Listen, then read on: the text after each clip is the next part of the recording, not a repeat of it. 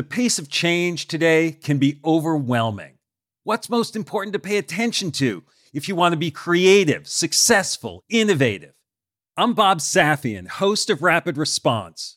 Rapid Response is a podcast that cuts through the noise, featuring candid conversations twice a week with top business leaders navigating real-time challenges. Leaders like Airbnb's Brian Chesky, the WNBA's Kathy Engelbart, and Khan Academy's Sal Khan. From the team behind the award-winning Masters of Scale podcast comes Rapid Response.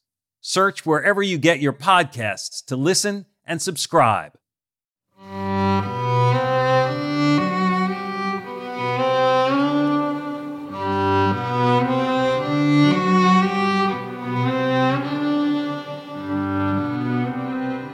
While I'm fixing a snack, I'll keep the loop playing.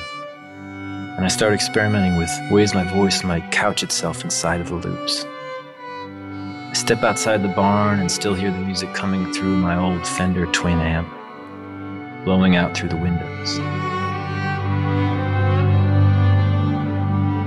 50, 60 yards outside the barn, I can still hear the music all around me. As I turn the corner to the barnyard, there are two old empty silos that I sometimes play and whistle in. They have this extraordinary reverb. I start to notice that what's coming in through my eyes affects what I hear. And then how what I hear affects what I see. And this has a profound effect on the music I'm making.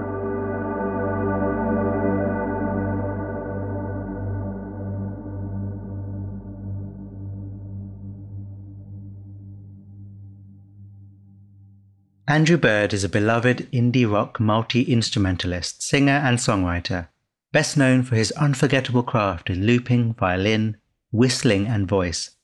If you've not seen him perform, you must. In today's meditative story, Andrew describes a creative era in his life when he trades a Chicago apartment for a countryside barn. There he finds a place where he can finally hear himself and the open space around him.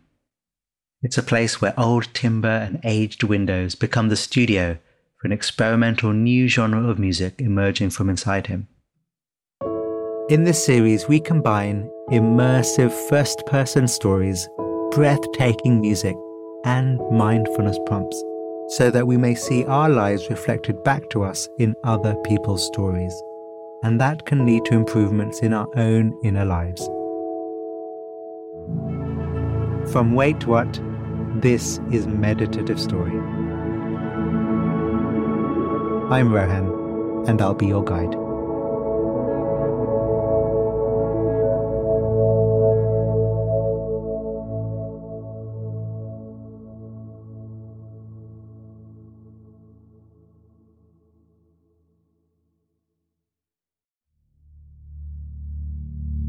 The body relaxed. The body breathing. Your senses open, your mind open, meeting the world.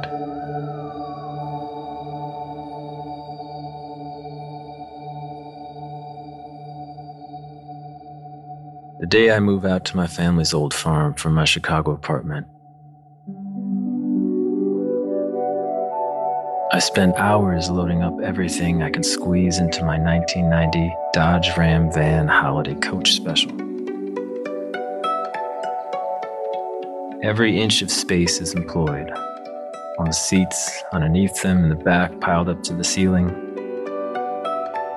I throw out what I can't pack, and I put my record collection in storage. It's an icy, cold winter day. The winds from Lake Michigan are blustery, and I'm doing everything myself without any help. This loneliness is something I'll come to know.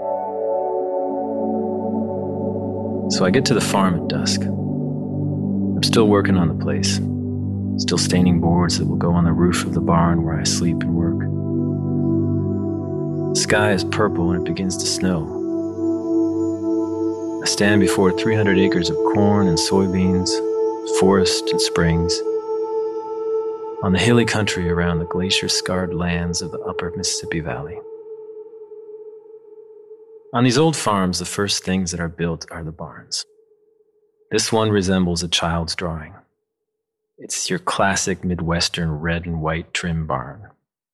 A little dome-like cupola sits up top with a weather vane. The structure is quarried out of the side of a limestone hill. It's picturesque.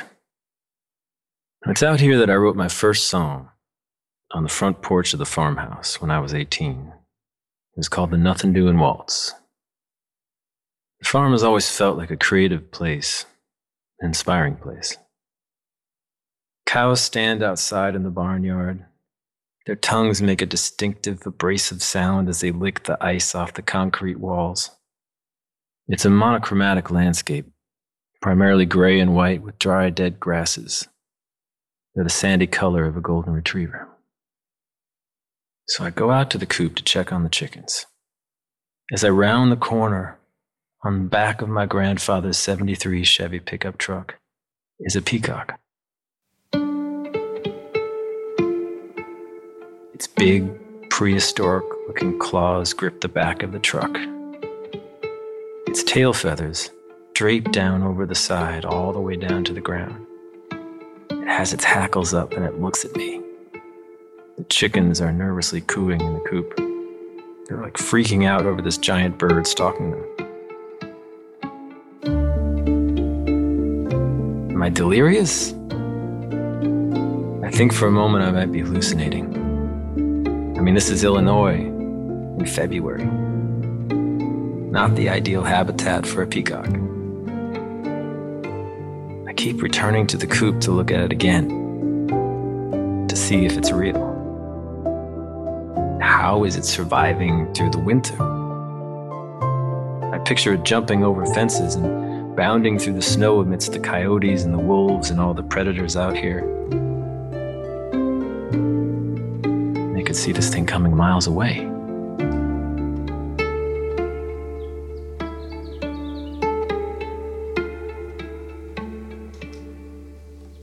I came here to get away from the city, but this strange new reality is nowhere close to anything that I could have anticipated. At this moment, it occurs to me that I haven't really thought this thing through at all. I mean, I thought I'd bring my band out here and make records and not worry about paying for studio time. Thought my friends would come and hang out. Then I forget that no one has a car. There's no train that comes out here. I mean, standing out here in the snow, it suddenly comes to me as something of a revelation. This is the beginning of my solitary adventure.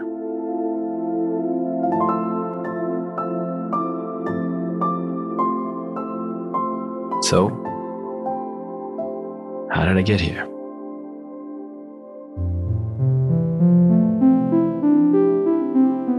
I spend my 20s moving around different neighborhoods in Chicago, writing songs, playing clubs and dive bars, working the local scene. I'm trying to get a foothold, to build an audience. I'm wrapped up in the romance of being in a band and touring. I do this for 8 long years until the romance begins to wear thin. I've hit a wall. I'm broke all the time. One night, I talked to one of the owners of the Hideout, which is a live music bar in Chicago, and I tell him, I want to get out of the city for a while. I want to step away from the density of my urban existence. And he says, no, man, you're 29, you should be going to New York or LA. But that just doesn't feel right to me, to go where the action is. I'm craving exactly the opposite. You see, in the city, I can spend whole days without looking more than a few feet in front of me. And it's affecting the music I make. My music feels busy, dense, and packed full of ideas and directions that I veer into. It feels restless. I need to get out from underneath the canopy of these apartment buildings. I feel the need to slow down. Step away from the noise that is constantly looping in my brain. I just want my own patch of land and a place to work.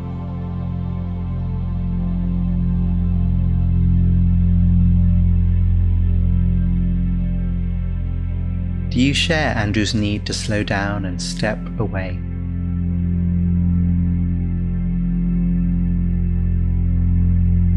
For him, it was a patch of land in the countryside. What calls you?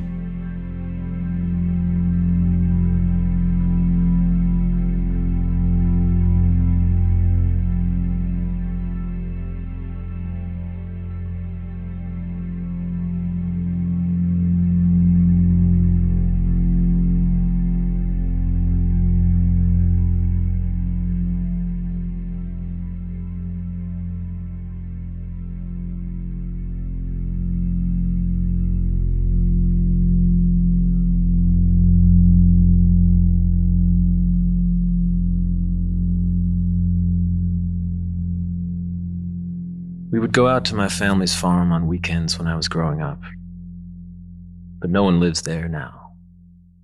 I step into the lower level of the barn.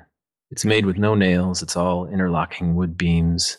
It's a really beautiful structure. The back wall of the lower level, where the cows are stabled, is solid limestone. The rest of it is just this large open space. I can see the grass growing through the walls. A family of raccoons lives up in the cupola. There are droppings everywhere. It's falling apart. It's certainly not livable. But this is exactly where I need to be. It's a place where I can slow down and find out what I really have going on. I talk to a local carpenter and we draw up a plan. There's a loft for sleeping. Underneath the loft is a kitchen and a bathroom. The rest is just open space for my studio. It takes us 5 months and a tremendous amount of work to get it ready. I feel a little haunted for the first couple of weeks and a little uneasy, kind of spooked. I've come from an urban place and now everything is so quiet. I have to recalibrate what I'm seeing. The distances before me, the pace of the day, and the amount of space between ideas. And most of all, the way I'm hearing music. I start to see in a way I haven't seen before. Particularly when I look up at the sky or at the horizon. One afternoon, I pause and look out over the valley. I see a storm rolling in. I wait, watch it approach. I see the cumulus clouds, the thunderheads rising up over the Mississippi River and coming over towards the farm. Here comes the storm. Here it comes.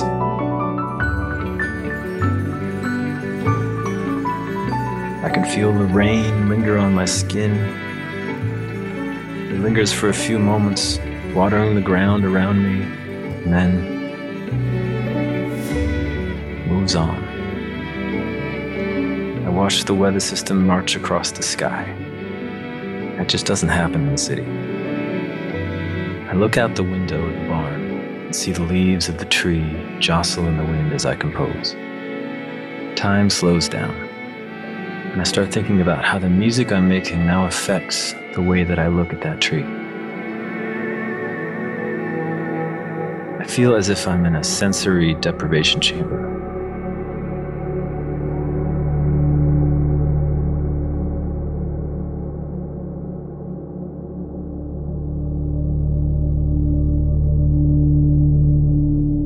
Join Andrew here, listening underneath all the noise. What is here? Take it in with a breath. Release and just be.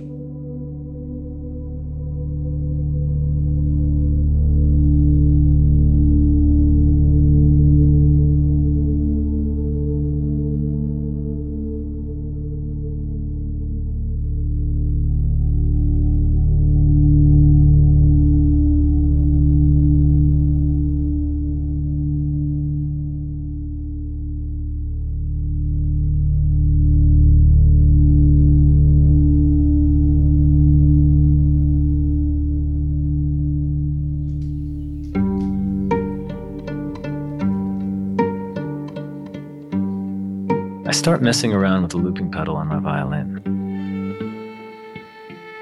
I click a button and I'm able to record myself. Then I play back this phrase and compose on top of it. The earlier phrases fade out as I layer on new ones. I keep recording myself on top of myself. Revolving patterns accumulate, layers over layers. The loops I'm creating aren't melodic per se. They don't have a narrative. I can't tell which way is forwards or backwards or up or down. They have no beginning, middle, and end. I get so many layers going that I have almost every note in the scale in this loop.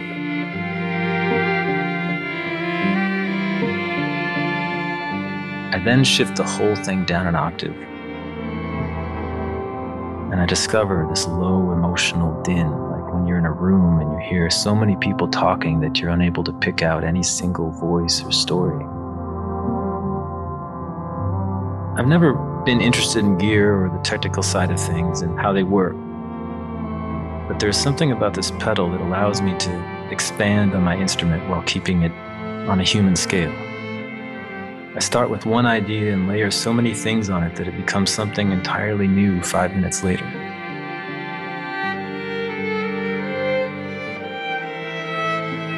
There's something about the quick and dirty of it, the instant gratification of taking my instrument and making it into something more expansive. It's completely intuitive, and notes spill outside the bar lines. They diffuse like fog, they're blurry.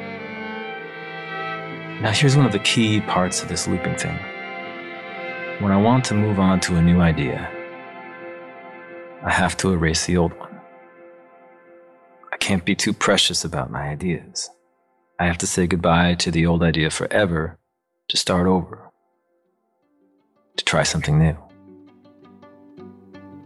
Eventually, I improvise my way into something that works.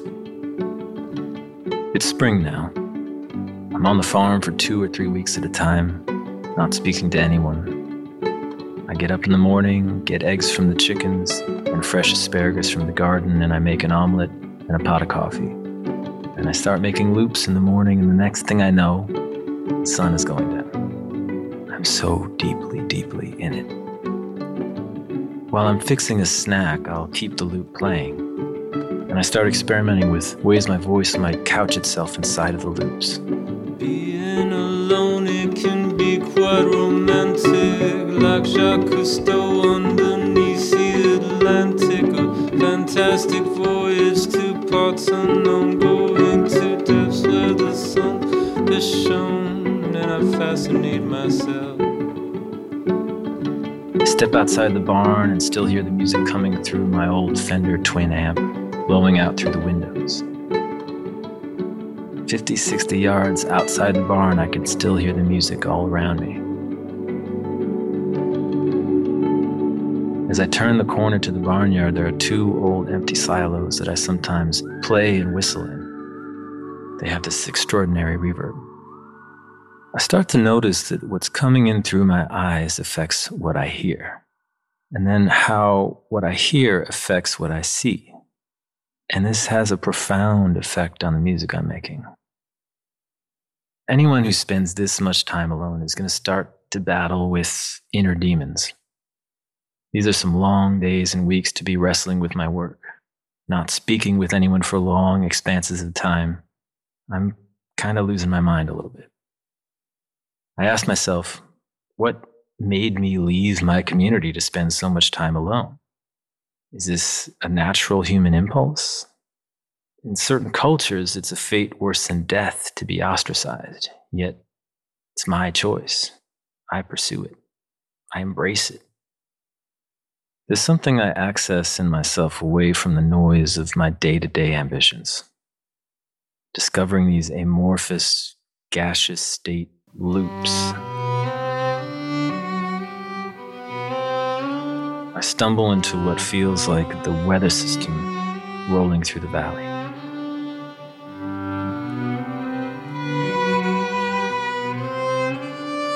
I remain on the farm for about 3 years. I'm not really aware of an audience when I write. There isn't any purpose to what I'm doing, per se. But I know that it's profoundly important for the music that I'm making, the atmospheres I'm creating, and the textures. Before this, my songs took a lot of twists and turns and had all sorts of stylistic mashups.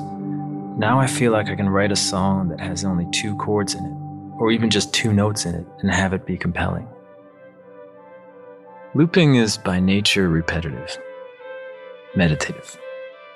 Repetition has always been my biggest complaint against pop music. Why do they keep driving home that chorus? But the loops force me to embrace repetition, to see it as a virtue, to be more spare and minimal. My life on the farm is not all such a blissful experience, though. It's not easy. I never think, here's the plan, I'm going to do this solo thing and take it on the road. But that's exactly what happens. Now and then I come back to Chicago and crash on couches. I can't really afford 2 places, and it's a very transient existence. I go from looping all day by myself to loading up my van and touring by myself. I load in all my equipment to a venue, set it up, play the show, jump off stage, sell merch, talk to people, settle up the show, and then go back to the hotel or wherever I'm staying. I have the show money in one pocket and the merch money in the other, and I throw it on one of the double beds and collapse from exhaustion. Next morning, I get up and drive 8 hours and do it again, and I do this for weeks and weeks and then return to the barn. And during this time, my main social interactions are from the stage. Being on stage is safe because I have an almost ceremonial reason to be there. I can express myself better to a couple hundred people in a room than I can to a single person. And on stage, I begin to translate what I've been practicing, and I realize that it actually works. The performances are compelling. My music doesn't feel false or forced as I feared it might. One evening, I opened for friends of mine at the Abbey Pub in Chicago. It's a last-minute thing. I bring my looping pedal to the gig, and I show up thinking no one is going to go for this. People are going to think it's a joke. They'll holler from the crowd, "Where's the band? I paid good money for this, you know?"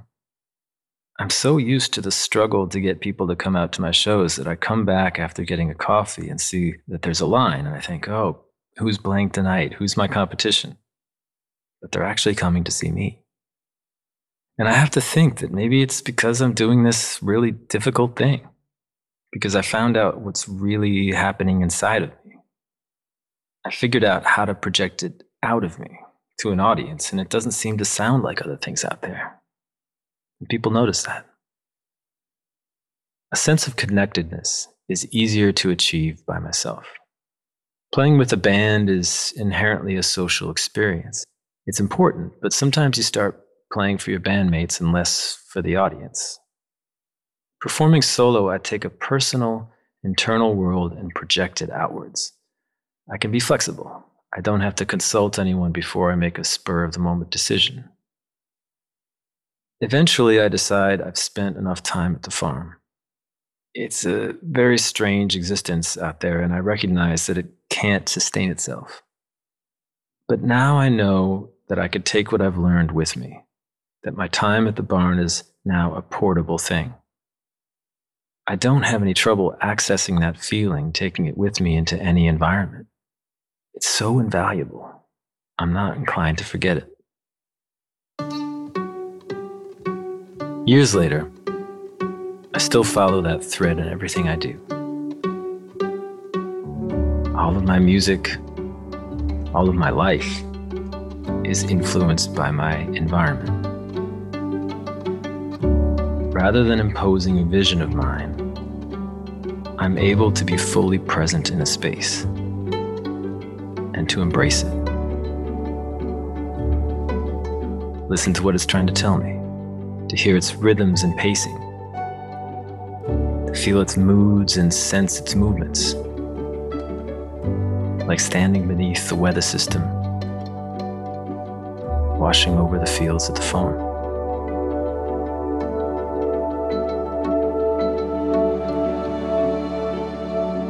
I always try to play to the space that I'm in, to hear the way it bounces off of the people and the objects in it, off the walls in the room.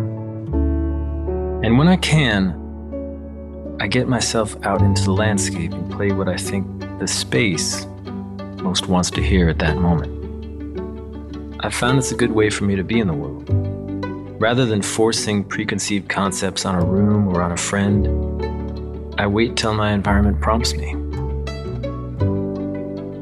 Today, when younger musicians ask me what they should be doing, if they should be collaborating with other people, writing songs together, I tell them, sure, but maybe sometimes that's exactly the opposite of what you need. When we go to a place where we can actually hear ourselves, we hear what is speaking to us, we hear what is around us, and if we can hear it, then we can make it sing.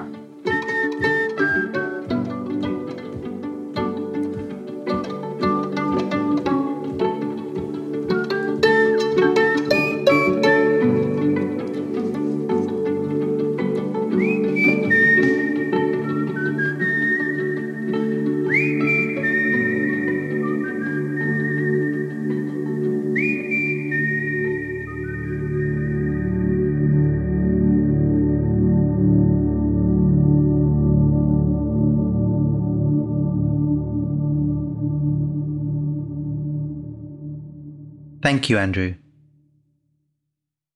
One of the closing notes of Andrew's story particularly resonates for me. That of the idea of his environment playing a central role in influencing him and his work. So that's the idea I want us to play with in our meditation together. There are 4 dimensions of the environment we'll explore, and the first is the space around you. So, with eyes open and relaxed, let the visual world just come to you, receiving what is here to be seen. The face relaxed, letting the environment in, letting the light in, however much there is.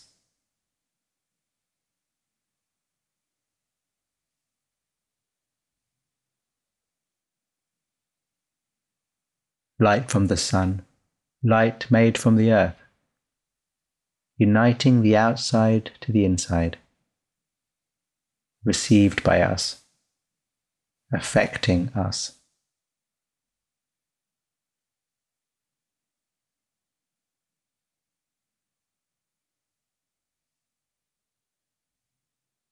Now to touch, the environment touching us through temperature and air. With eyes closed now to sharpen the attention, let it all soak into the sensations of your skin meeting the air, knowing movement, if there is movement, knowing the temperature, whatever it is.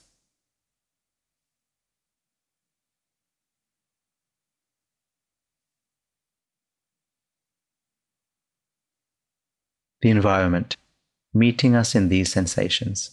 This boundary we call the skin, dividing the outside from the inside. Dividing, but also uniting. Knowing temperature.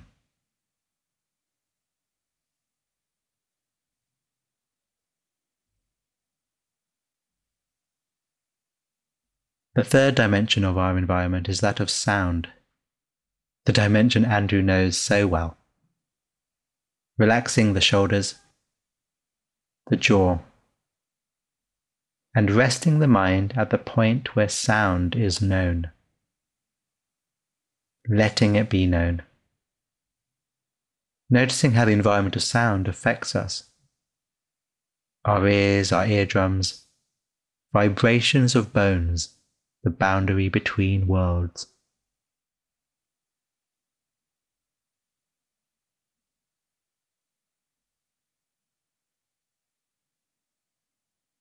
And finally, even though there may not be anyone in the immediate space around you, even though you might not have had any contact with many people for a while, even then, sense the presence of others, sitting, lying here, to the north, to the south, to the east, to the west, above and below, the presence of others.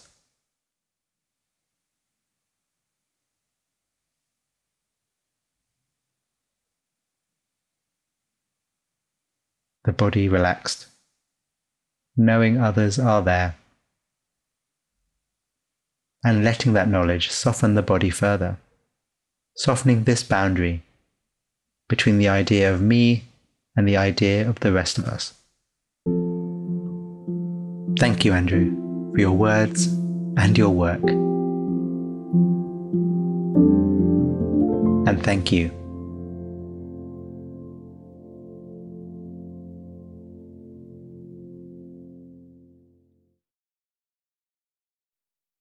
On behalf of the team at Meditative Story, thank you for spending time with us today.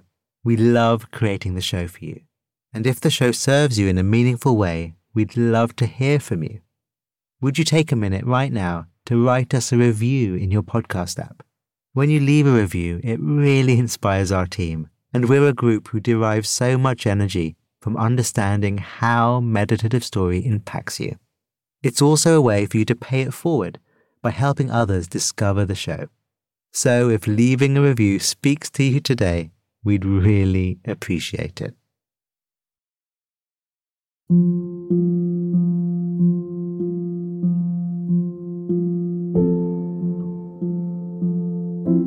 Meditative Story is a Wait What original in partnership with Thrive Global. The show is produced at the studio inside SY Partners in New York. Our executive producers are Darren Triff, June Cohen, Ariana Huffington, and Dan Katz. Our producer is Timothy Liu Lee. Our supervising producer is Jay Punjabi. Our curator is Carrie Goldstein. Original music and sound design is by the Holiday Brothers. Mixing and mastering by Brian Pugh. Special thanks to Anne Sachs, Juliana Stone, Summer Matthijs, Monica Lee, Lindsay Benoit O'Connell, Libby Duke, Smriti Sinha, Stephanie Gonzalez, and Sarah Sandman. And I'm Rohan Gunatilaka, creator of the Buddhify meditation app and your host. Visit meditativestory.com to find the transcript for this episode.